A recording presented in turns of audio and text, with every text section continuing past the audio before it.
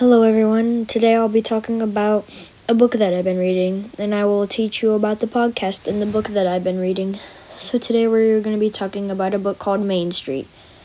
So, there was this narrator, a kid who went to a school, and at the beginning of the book he was having trouble making friends and stuff, so he was having a little hard time. But towards the end, there's this new kid that came from New York, and they make really good friends. They're legit best friends.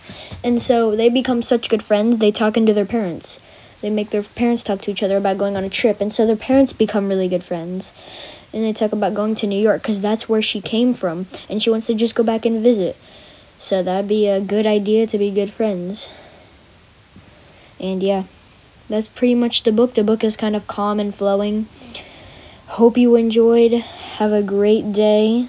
You can go to walmart.com or online bookstores to see if any other podcasts you like if you didn't like mine. But if you like mine, follow me, like this podcast, and hope you enjoyed. Have a great day. Bye.